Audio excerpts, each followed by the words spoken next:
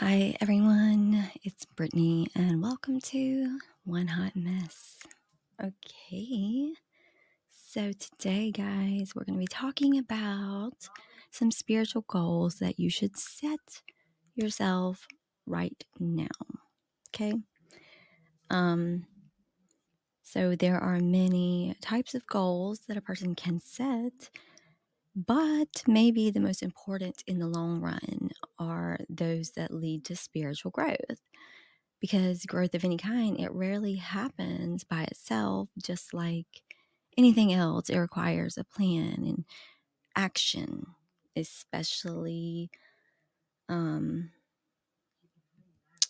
know, lost train of thought. Anyway, this plan, it can come in the form of spiritual goals. We're going to go over several examples in a minute, but essentially, spiritual goals are designed to help us connect our innermost beliefs, and this connection is a crucial part of leading a happy and content life. Yeah. Sorry if y'all can hear those people talking. I just told them I was going to be recording, but do they care? No. Anyway, so the examples that we're going to be going over, they are as valid for the person who follows a particular religious code as they are for someone who is just spiritual and not religious. So consider setting some of these spiritual goals, maybe one or two at a time, and stick with them until they become a concrete part of your life and habits. So, number one, guys, is be crystal clear on what your beliefs are. Like, what do you believe in? That's a huge question, and one that's definitely not always easy to answer, even for those who practice a particular faith. But knowing what the core principles are on which you wish to base your life is an all-important exercise in clarification.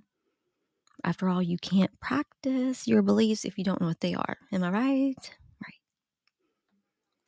And even if you are part of an organized religion, there are bound to be teachings that feel more important than others. So knowing your beliefs, it comes from looking inward and asking what you feel brings you closer to your ultimate place of being, whether that's a divine God, the source, the universe, or something else. So what steps can you take mentally and practically to elevate your spirit? Maybe some of the other goals on this little list we're going over might provide answers to these questions, or this question. Number two is reflect on your actions. So once you know what you believe in, it pays to keep track of how well that you adhere to those beliefs in your everyday life. Have you practiced what you preach? Have you done things that go against your beliefs? Have you felt conflicted at all? These are the types of questions that you will wish to ask during a period of self-reflection. So think of it as a moment to pause on your journey and look both at where you have been and where you are going. Are you living in a way that you wish to live? And if not, what could you change to put yourself on a more spiritually agreeable path? I mean, sometimes you may find that these moments of reflection challenge the beliefs you felt so sure about. And that's not a failure on your part, but just further clarification of what your true beliefs are. Number three, cultivate peace. A life that is more spiritually attuned is one of greater inner and outer peace. So, a worthwhile goal, therefore, is to find ways to bring more peace into the things you do, the relationships you have, and the thoughts that float around in your mind. Peace is the opposite of conflict. So, identifying sources of conflict and working to ease tensions is an effective tool for spiritual growth. And much of this comes down to the way that you treat others and the way that you respond to others' treatment of you, and that the mindset that you carry throughout life. And always bear in mind the choice you have in every moment to decide how to behave, no matter what may be happening around you and what other people are doing. You can choose a path of peace. You can choose to understand, to forgive, to look beyond revenge or retribution. You can choose to tackle any troubling thoughts and emotions that you may have. You can choose to be the peacemaker wherever you go. And this doesn't mean accepting poor treatment. Far from it. Part of living a peaceful inner and outer life is knowing when to walk away from someone whose own pain is causing them to behave in ways that are detrimental to you, or at the very least, setting boundaries on what you will and will not tolerate. Sorry about that. Somebody was calling me. All right, so we're moving on to number 4, and that is show compassion.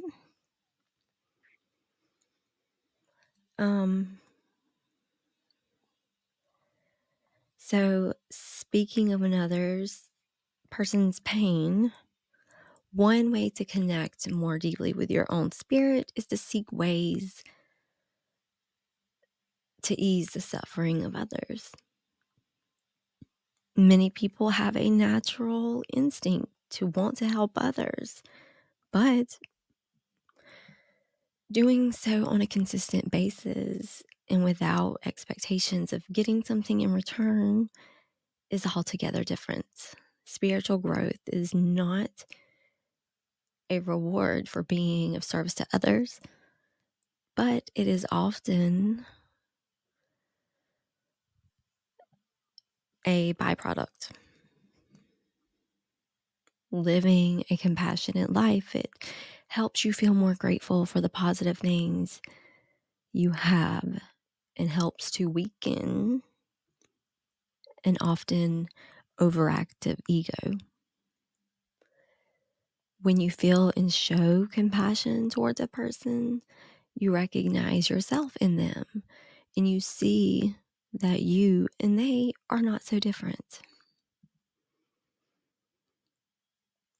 And in doing so, you become more humble and less consumed by unhealthy desires to accumulate and hoard more of things. And compassion is a big piece of the puzzle. In the next goal on the list, number 5, which is recognize the interconnectedness of everything. Part of a spiritual life involves looking inwards, but an equally big part requires you to look out at the world around you. Peace and compassion are, as we have seen, a vital part of this, but so is the realization that you do not live in isolation. In fact,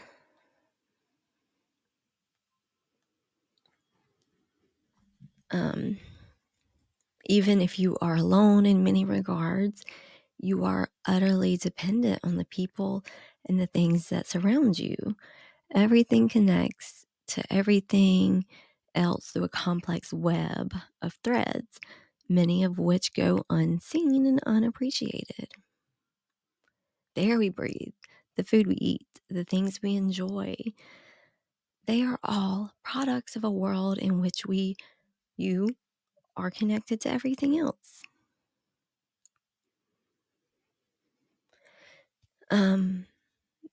So yeah, you are connected to those things, those people, those materials in a deeply intimate way.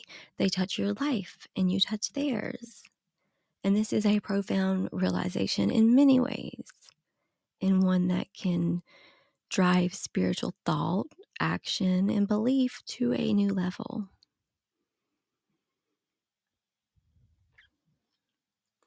Number 6 is practice tolerance.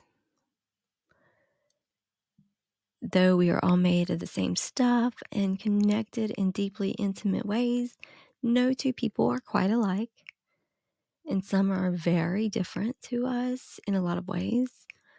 How they choose to express themselves, their desires, their beliefs, the choices they make.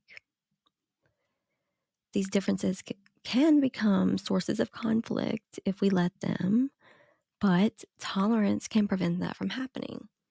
Tolerance is accepting those differences and not making them into reasons to mistrust one another.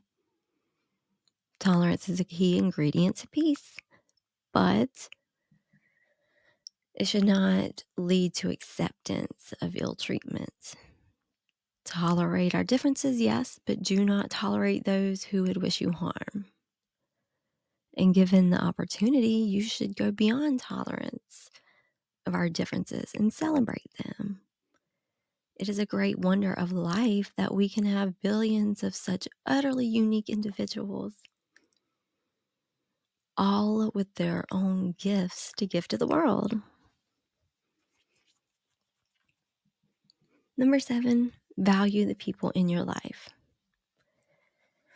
So many of the previous points come back to this one important factor: community. But while you may think of community as the wider group of people who live where you live, we're talking about your personal community. That is to say, those who are an active or sometimes rather passive part of your life. Your family, your friends, your partners, your colleagues.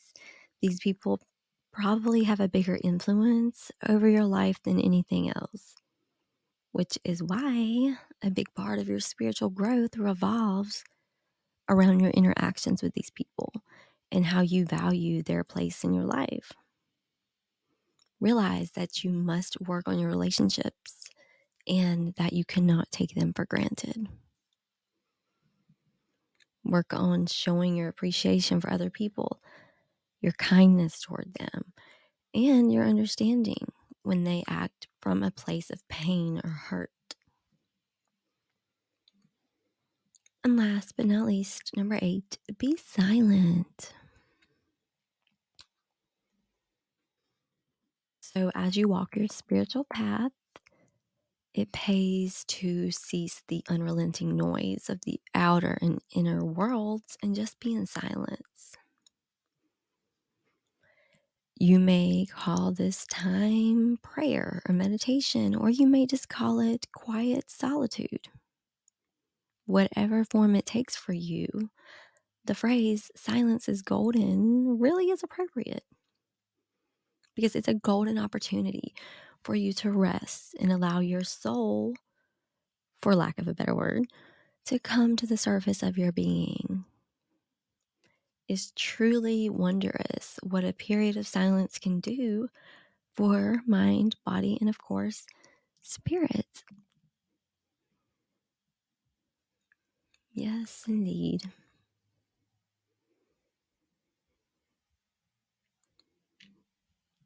All right, y'all. Well, there you go. There's your 8 spiritual goals that you should set for yourself right now. Anyway, guys, thank you so much for listening. I really appreciate it. Make sure to hit that follow button. And I'll talk to you guys next time. Have a beautiful day. Bye, guys.